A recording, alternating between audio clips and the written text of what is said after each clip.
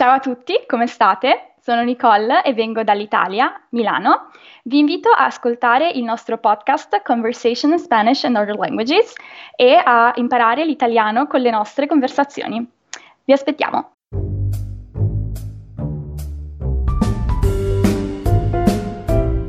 Welcome to the Conversations in Spanish and Other Languages podcast with Joel Zarate. This is a podcast where you can listen to interviews with native speakers so that you can hear language in context and learn Spanish and other languages in context. And now your host, Joel Zarate.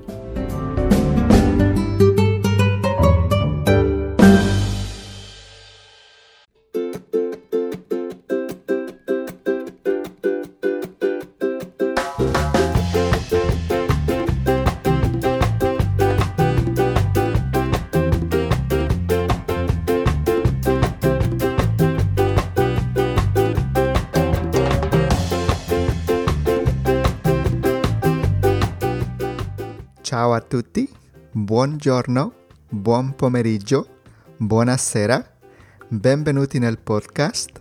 Thank you for joining me for another conversation lesson in Italian. I am Joel Zarate, I am your host, and I'm excited to share another conversation in Italian with all of you.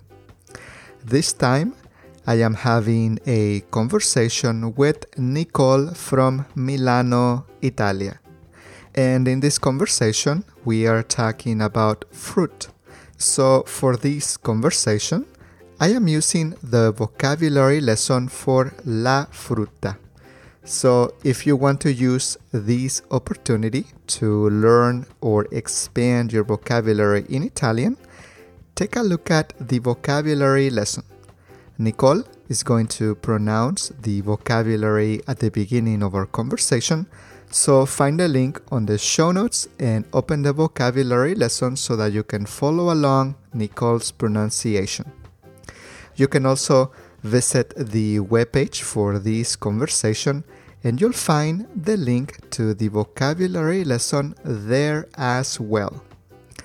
I use the conversation webpage to give you any additional support, any additional materials, and sometimes I am able to work a lot on that page, and sometimes I don't have a lot of time and I don't do a lot, but hopefully I can come back to this page in the future and add more supplemental materials for you to get the most out of our conversation.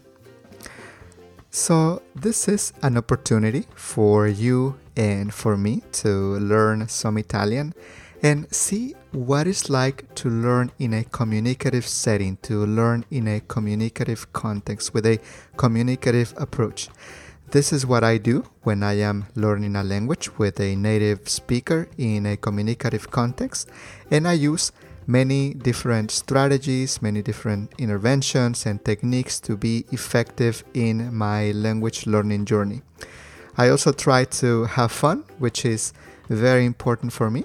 I want to enjoy the experience and I want to share with you what I do so that you can see and experience what it's like to learn a language in context and how much fun it can be. I hope you enjoy our conversation and I hope that it can also help you to learn some Italian and give you a sense for what the experience can be like when your primary goal is to communicate in the language that you're learning and improve your command of the language in that process. Nicole offers Italian private lessons, so if you would like to know more about Nicole, please take a look at the conversation session notes, the show notes, and I will have a link to Nicole's profile page. Alright, here it is, my conversation with Nicole from Milano, Italy. Ciao Nicole, come stai? Grazie mille per essere qui con noi, per parlare italiano con me, insegnarmi italiano e per condividere la nostra conversazione con i nostri ascoltatori. Grazie mille e benvenuta al nostro podcast di Conversations in Spanish and Other Languages, Nicole. Ciao Joel, grazie a te. Bene, bene. Come stai? Fa un buon tempo in Milano? Tu sei in Milano, non è vero? Sì, abito a Milano. Sì, oggi c'è un bel tempo, sì, non ci si lamenta. Bene, non ci si lamenta, vuol dire you can complain, vero? Exactly. Bene, bene, ho imparato una nuova espressione, sì, al comincio Sì. dalla nostra. Bene, eccellente, bene, bene. Bene, per questa conversazione, Nicole, parliamo con il vocabolario dalle verdure e la prima cosa che voglio domandarti è di pronunciare le parole e per i nostri ascoltatori, per gli studenti di italiano, puoi trovare il link per il vocabolario negli appunti dall'episodio, nella descrizione della nostra conversazione. Bene, tu sei pronta? Pronta? Sì, sei Pronta? pronta? Sì, sono pronta. Bene, bene. Penso un po' nel francese perché ti dico sei presta, ma non è presta, sei pronta. Sì, esatto. Bene, bene. Sei presta? Hai il vocabolario con te? Sì. Bene, tu puoi leggere le parole e se tu trovi due parole per la stessa frutta, tu puoi dirmi quale tu usi o se tu usi le due o se tu conosci anche un'altra parola. Ok, Bene, perfetto. bene. Fai la pronuncia. Take it away, Nicole. Ok, le ciliegie, la prugna, il cocco, la pesca, le fragole, la frutta, il melograno, il fico, il limone, il lime, il mandarino, il mango, la mela, il melone, l'arancia, la papaya, la pera, l'ananas, le banane, il cocomero o l'anguria, e personalmente utilizzo di più la parola anguria, e l'uva. Bene, grazie mille per fare la pronuncia, eccellente pronunciazione. Grazie mille. Grazie. E il tuo ascoltatori che ti dicono grazie mille, Nicole. Bene, bene. Tu hai detto che tu usi l'anguria più per dire sandia o watermelon? Sì, credo che sia la parola più comune, anche se si può dire cocomero. Bene, molto interessante trovare anche le differenti parole per la stessa frutta. Bene, grazie mille. Adesso abbiamo questo esercizio, questa attività che mi piace chiamare quale parola non appartiene al gruppo, non corrisponde al gruppo. E io ti dico 4 delle parole dal vocabolario e tu mi dici quale tu pensi che non corrisponde al gruppo. Bene, tu puoi comparare la frutta, tu puoi pensare nella caratteristica della frutta per trovare l'intruso. È possibile dire trovare l'intruso in italiano? Trovare l'intruso. Trovare l'intruso, bene, grazie mille. Bene, cominciamo. Ti dico la prima, la prima domanda. Abbiamo 5 e possiamo giocare con questo esercizio. Ok, Il pronta. primo, bene. Le ciliegie, l'uva, le fragole, l'anguria o il cocomero? L'anguria. Ok. Allora, ciliegie, uva, fragole e anguria. Io direi le fragole perché le ciliegie, l'uva e l'anguria hanno tutte una forma rotonda, più o meno, mentre le fragole non proprio, quindi direi le fragole. Bene, bene, una buona risposta. Non abbiamo una risposta perfetta perché è la nostra interpretazione, ma bene, sì, è vero. Per me il intruso è l'anguria perché è una frutta molto grande e le fragole, l'uva e le ciliegie sono piccole. Bene, grazie. E il numero 2. Il limone, il mandarino, l'arancia o il melone. Ok, allora, io direi il melone perché il limone, il mandarino e l'arancia sono agrumi. Bene, agrumi, è vero, agrumi è la parola per citrus, citricos, non è vero? Esatto. Bene, è vero, sì, è la risposta corretta che ho pensato, il limone, il mandarino, l'arancia ha 7 o sono? Sono, grazie mille, non so perché ho il confuso.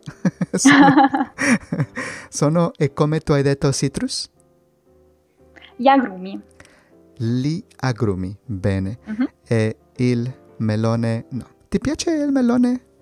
Ti piace mangiare il melone, Nicole? Sì, mi piace molto il melone. Lo mangio soprattutto d'estate. Soprattutto d'estate, bene. Bene, il numero 3. Il melone, la papaya, il cocomero o l'anguria e la banana. Ok, allora direi che l'intrusa è la banana. Perché, Nicole? Perché tu pensi che la banana è l'intruso? Allora, perché il melone, la papaya e il cocomero, credo che questi frutti abbiano un colore abbastanza simile, mentre la banana no, quindi direi la banana. Sì. Grazie. Troppo gentili. Gli applausi per te, sì, è vero. La banana anche, come si chiama queste piccole cose che il cocomero e le melone ha dentro dalla frutta? Le piccole cose... Sono dei semi. Dei semi, sì. Il melone, la papaya e il cocomero hanno dei semi, sì. Ma la banana no. O sì, la banana ha dei semi, non posso vederla nulla. Bene. Il numero 4. La mela, la pera o il mango. Ok, allora direi il mango. Non lo so, una risposta un po' spontanea perché il mango è un frutto più esotico, mentre la mela e la pera sono, diciamo, più comuni, anche qui in Italia, per esempio. Bene, sì, e io penso che il mango non appartiene al gruppo perché è differente, la caratteristica della frutta è differente. Il mango è più dolce e la forma della frutta e la consistenza della frutta è differente. Non so come posso descrivere la consistenza del mango. Tu puoi pensare come tu puoi descrivere il mango? Forse un po' più molle rispetto alla pera e alla mela. Che è molle? Che cosa vuol dire molle? È diciamo più malleabile, quindi per esempio più facile da comprimere. Molto bene. E la mela e la pera sono più simili, non è vero? Le due frutte sono più simili. E hanno una consistenza più dura. Bene, ma il mango è differente. Sì. Molto bene. La numero 5. La pesca, la prugna, il fico o il lime? Il lime? Il lime? Come si dice in italiano? Io lo chiamo il lime. Bene, però per un secondo penso, ho parlato in inglese. Lime, il lime. Bene, no. Bene, per favore, ascolto la tua risposta. Ok, allora direi il lime, perché la pesca, la prugna e il fico possono essere, diciamo, mangiate individualmente, mentre il lime solitamente non si mangia individualmente, ma viene utilizzato sì come complemento, diciamo. Esattamente. Perfetto. Esattamente sì, il lime. È perché ho dimenticato di nuovo come dire citrus. Agrumi. È il solo agrumi dal gruppo. Agrume. Agrume, grazie. Sì. È il solo agrume dal gruppo e non possiamo mangiarlo come mangiamo la mela o come mangiamo il mango. Non conosco nessuno che mangiano il lime. Esatto. Bene. Ti piace preparare una limonata con lime, con lime? No, in realtà non la faccio quasi mai, preferisco la limonata di limoni, più classica. Più classica. Ti piace mettere in acqua, in un bicchiere d'acqua, 1 o 2 o 3 drops of lime, drops of juice? Sì. E come si dice anche drops of lime? Gocce. Gocce, sì, è vero, Sì. gocce. Anche usiamo la parola gocce per quando piove, per la piove. Sì, la pioggia, le gocce. Le gocce di piova. Le gocce di pioggia. Le gocce di pioggia. Esatto, Bene. perfetto. Grazie mille, Joel deve praticare di più. Bene, grazie mille. Abbiamo finito questo esercizio, questa attività. E adesso facciamo uno che si chiama vero o falso. Vero o falso. Va bene. Vero o falso? Ok. Il lime è un frutto dolce. Falso. È un frutto, direi, acido. Aspro più che acido. Interessante, aspero. Aspro. Bene. Abbiamo la parola aspero in spagnolo, ma non lo utilizziamo per parlare da un sapore. Bene. Il numero 2. L'anguria o il cocomero è un frutto che usiamo per mangiare insieme a cereali e latte. Direi falso. L'anguria o il cocomero non è un frutto che usiamo per mangiarlo insieme ai cereali e al latte. Nicole, ti piace mangiare cereale e latte con una frutta nel mattino per il pranzo? Sì, per la colazione, sì. Per la colazione, grazie, mi dispiace. Esatto. Sì, di solito mangio una mela o una banana. Tu metti la banana o la mela nel tuo cereali? No, la mangio separatamente, non la metto nei cereali col latte. Bene. Bene. Numero 3. L'uva è il frutto che utilizziamo per produrre vino. Questa è vera. L'uva è il frutto che utilizziamo per produrre il vino. In Italia si produrre vino? Sì. Mhm. Ci sono molte regioni in Italia famose per la produzione del vino, come per esempio la Toscana.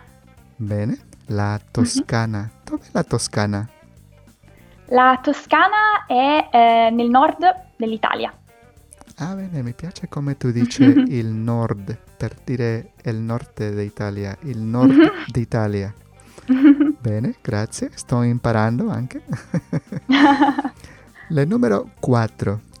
Nicole, le banane sono famose per il loro alto contenuto di vitamina C. È falso. Le banane sono famose per il loro contenuto di potassio, non vitamina C. È vero, sì, il potassio e anche il manganesio, non so se si Il chiama così. magnesio. Magnesio. Mhm. Bene, ti piace mangiare banane, Nicole? Sì. Di solito le mangio a colazione, come ti dicevo prima, ed è un frutto che mi piace molto. Bene, il numero 5 e ultimo da vero o falso. L'arancia è un frutto che usiamo per preparare un succo. Questa è vera. Infatti l'arancia è è un frutto che si può utilizzare per preparare un succo. Bene, ti piace bere un succo di l'arancia nella colazione? Ho ricordato bene questa volta Sì, giusto. Bene. Sì, mi piace molto la spremuta d'arancia o il succo d'arancia. Infatti molto spesso lo bevo a colazione. Tu hai usato un'altra parola per succo, come tu hai detto? Spremuta d'arancia. La spremuta d'arancia, interessante, perché posso vedere la radice spremuta. Spremere, sì. Like È l'azione squeeze, è l'azione che si fa quando si spreme l'arancia per preparare la spremuta. Interessante, è molto Sì. interessante. Bene, non conosceva questa parola per parlare da un succo dall'arancia. Immagino che è possibile usare la parola per altri succo. Sì. Che altri succo tu puoi pensare? Allora, il succo di pomodoro, anche se non è molto tipico. È vero, per la lezione da verdura utilizziamo anche il pomodoro tomato, sì, non è vero? Mela? Il succo di mela, certo. E tu puoi utilizzare la stessa parola esprit come? No, spremere, no, perché la mela non si spreme, quindi quello è un succo di mela. Sì. È vero. Esatto. È vero. How can you squeeze an apple? Esatto. Bene, grazie. Grazie mille, Nicola. Grazie mille, è molto divertente fare la conversazione con te. Adesso ho domande per te per parlare italiano e ascoltare il tuo bellissimo e fantastico italiano. E tu puoi dire tutti che tu vorrei condividere con noi, con le domande. Tu puoi parlare anche, quando ero piccola io mangiavo bla bla bla. No, non è vero. Ok, posso dilungarmi. Bene, la prima domanda. Ti piace mangiare la frutta? Sì, mi piace molto mangiare la frutta. È un'abitudine che ho preso fin da quando ero piccola e tuttora mi piace molto la frutta e penso che ne mangio molta ogni giorno, sì. Ah, bene, interessante. Quanti frutti mangi al giorno in media? Credo tra i 3 e i 5 forse. Bene, tra i 3 e 5. E ti piace mangiarli nella colazione, nel pranzo e dopo ho dimenticato come si chiama La cena. La cena, è vero, grazie. Esatto. È più prossimo all'espagnolo, non so perché posso dimenticare. Sì, è vero. Va bene. Quando tu preferisci mangiare la frutta, Nicole? Allora, a colazione spesso mangio frutta, oppure a pranzo e a cena dopo i pasti. Quindi mangio il mio pasto e poi mangio un frutto. Bene, bene. E ti piace mangiare una insalata di frutta? Credo che in italiano si dice più comunemente una macedonia, non è vero? Sì, questo? esatto. Bene, bene. Ti piace mangiare una macedonia? È Macedonia o Macedonia? Macedonia. Macedonia, bene. Sì, mi piace molto, soprattutto in estate mi piace mangiare la macedonia, la trovo molto rinfrescante. Bene, estate e summer. Sì. Molto interessante, non posso ricordare la parola in spagnolo. Il verano. Troppe lingue. Bene, bene. E che frutta mangi nella tua Macedonia? Che frutta ti piace mettere nella tua Macedonia? Allora, un po' di tutto, però la mia frutta preferita nella Macedonia sono sicuramente le fragole e i frutti di bosco, quindi i mirtilli o i lamponi. Bene, bene. Non metti banana o mela Sì, o pera? sì, anche. O cocomero?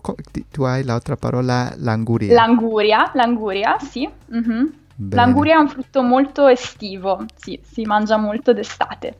Bene, bene, bene. Interessante. Anguria è quasi come tanti auguri.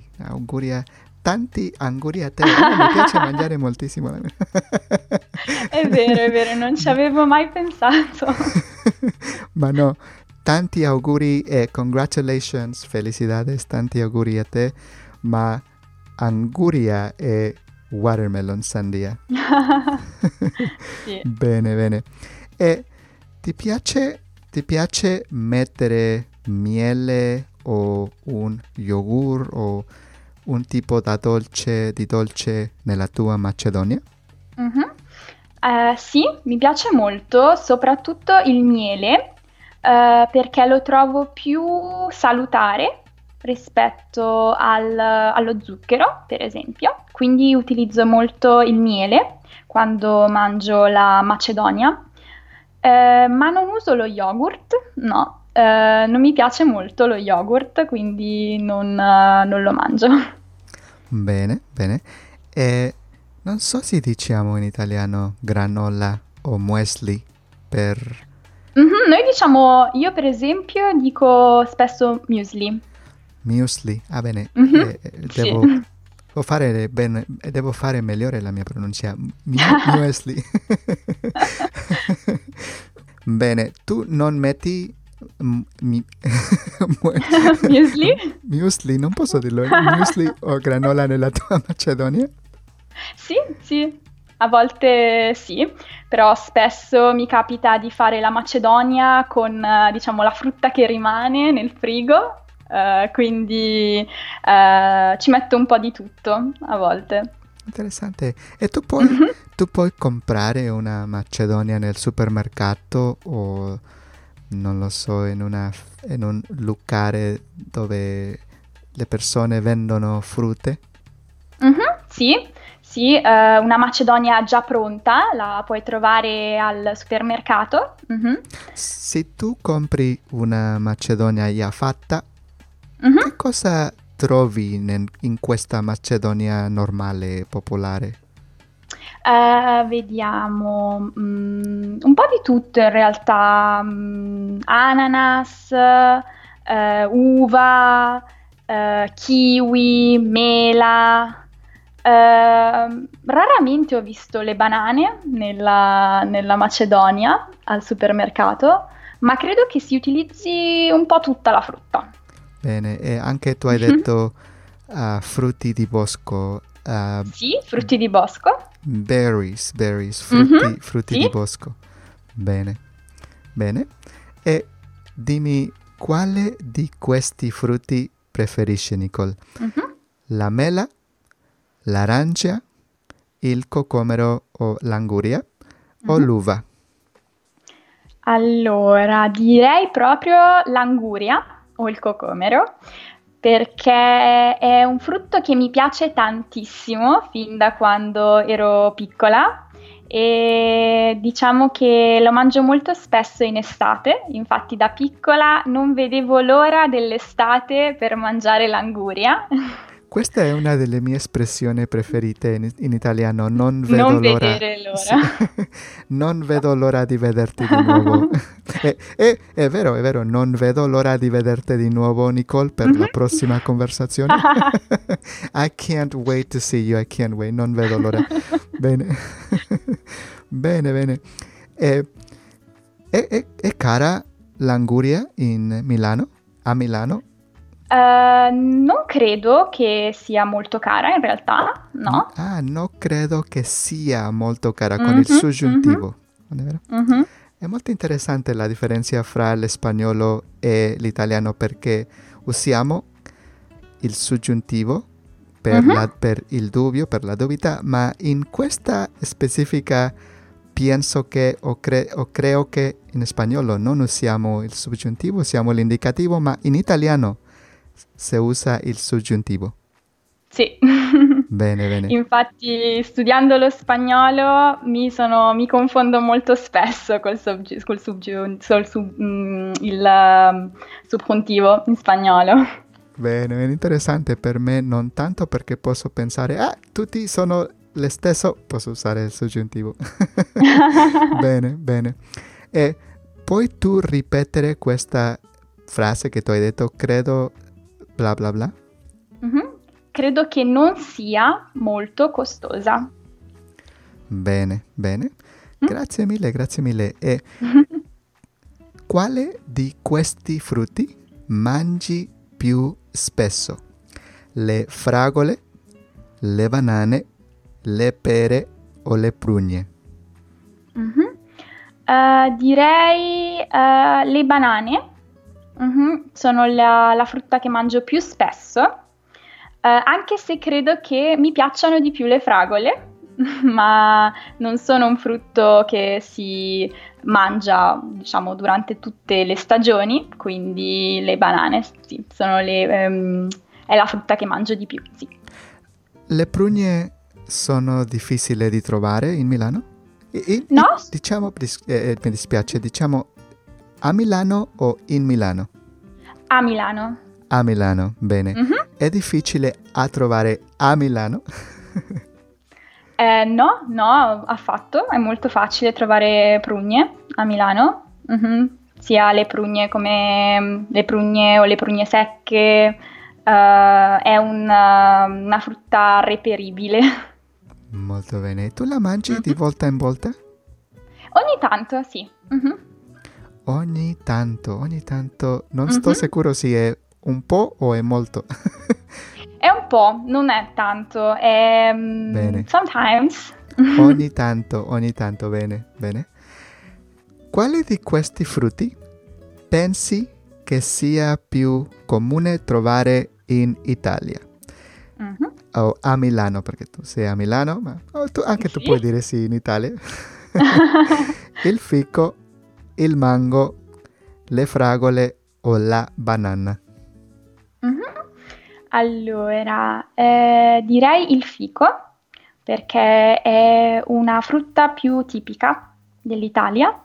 Il mango, le fragole, le banane non sono molto comuni in Italia, si possono trovare, certo, ma credo che il frutto più comune sia il fico. Mhm. Ah, bene. E il frutto meno comune è forse magari il mango.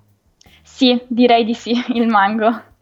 Bene, mi piace in italiano è possibile dire direi di sì, come in Sì. spagnolo diciamo che dire che sì, ma è dire di sì. Bene. Quale di questi frutti trovi più rinfrescante? È corretto rinfrescante? Sì, rinfrescante, giusto? Rinfrescante, è una buona parola per praticare la pronunciazione. Joel, pronuncia la parola rinfrescante, bene. Bene. Quale tu trovi più rinfrescanti? La papaya, l'anguria, il melone o l'ananas? Direi l'anguria. Ho già espresso il mio amore per l'anguria, quindi direi proprio l'anguria. La papaya non la mangio mai. Il melone e l'ananas sì, ma il più rinfrescante direi che è l'anguria. Ah, interessante. Perché tu non mangi la papaya mai? È facile trovarla o non ti piace il sapore della papaya? È facile trovarla, soprattutto qui a Milano per esempio è molto facile. Il problema è che non mi piace molto il sapore della papaya, quindi non la mangio quasi mai. Bene, bene. Anche io non la mangio mai e non mi piace il sapore della papaya. Penso perché, tu sai, in Messico e ho saputo che anche in altri paesi la mamma pensa la papaya come medicinale e quando stavo malato mangiavo la papaya e credo che per quello che ho una cattiva associazione con la papaya e non la mangio di più. Mangiavi la papaya quando eri ammalato. Esattamente, mangiavo la papaya quando era malato. Interessante. Quando ero un piccolo ragazzino. E quale di questi frutti pensi che sia più dolce? Il cocco, le ciliegie,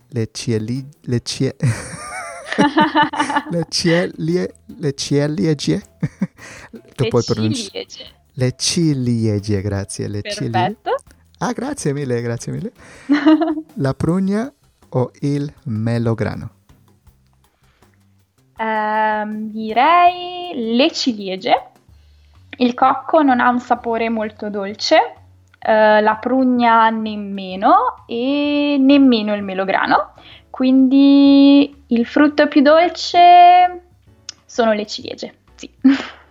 Bene, le ciliegie sono cari in Italia? Non particolarmente, ma non sono nemmeno economiche. Bene, e a te ti piace mangiare le ciliegie?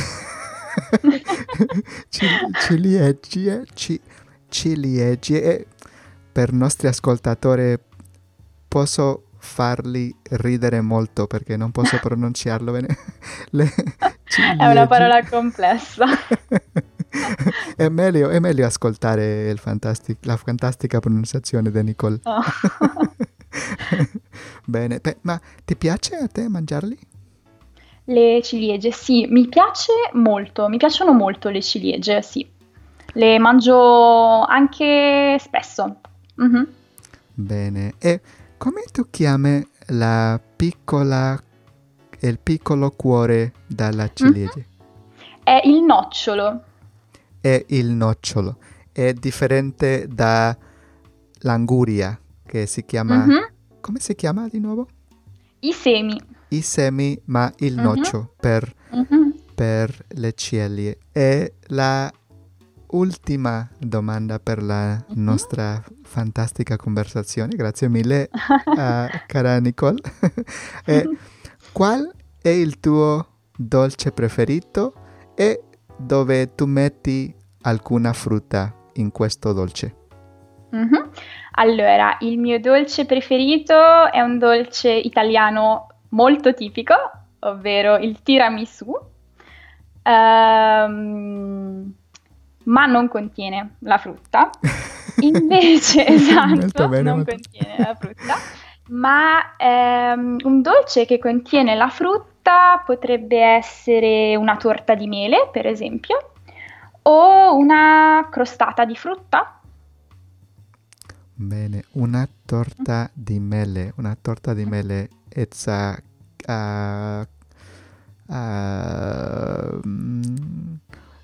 non posso pensare in inglese o spagnolo. An apple pie?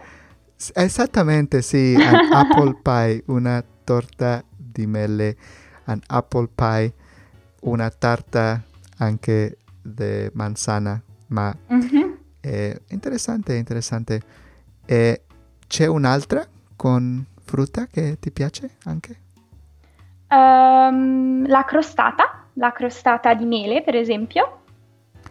Che cos'è la crostata? Puoi tu spiegare per i nostri ascoltatori?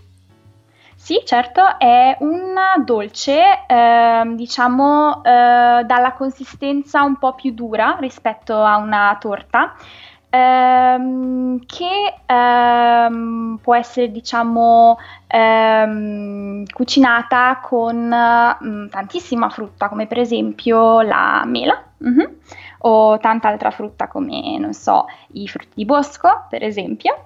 Ed è molto molto buona, quindi la consiglio assolutamente. Bene, devo mangiare una. La devo mangiare o ne devo mangiare una. Ne devo mangiare una, è vero. Perfetto. Queste ne è uno di questi articoli o questo pronomi che è un po' difficile di usare naturalmente. Ne Sì. mangiamo una. Mhm. Bene. Grazie mille. So che non possiamo dire grazie 2000 ma per farlo più forte. Grazie Grazie a 2000. te, mi sono divertita moltissimo.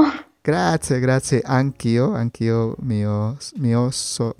I enjoyed it. Mi sono divertito. Mi sono divertito anche, grazie mille, aspetto avere un'altra opportunità in un futuro prossimo, Sì.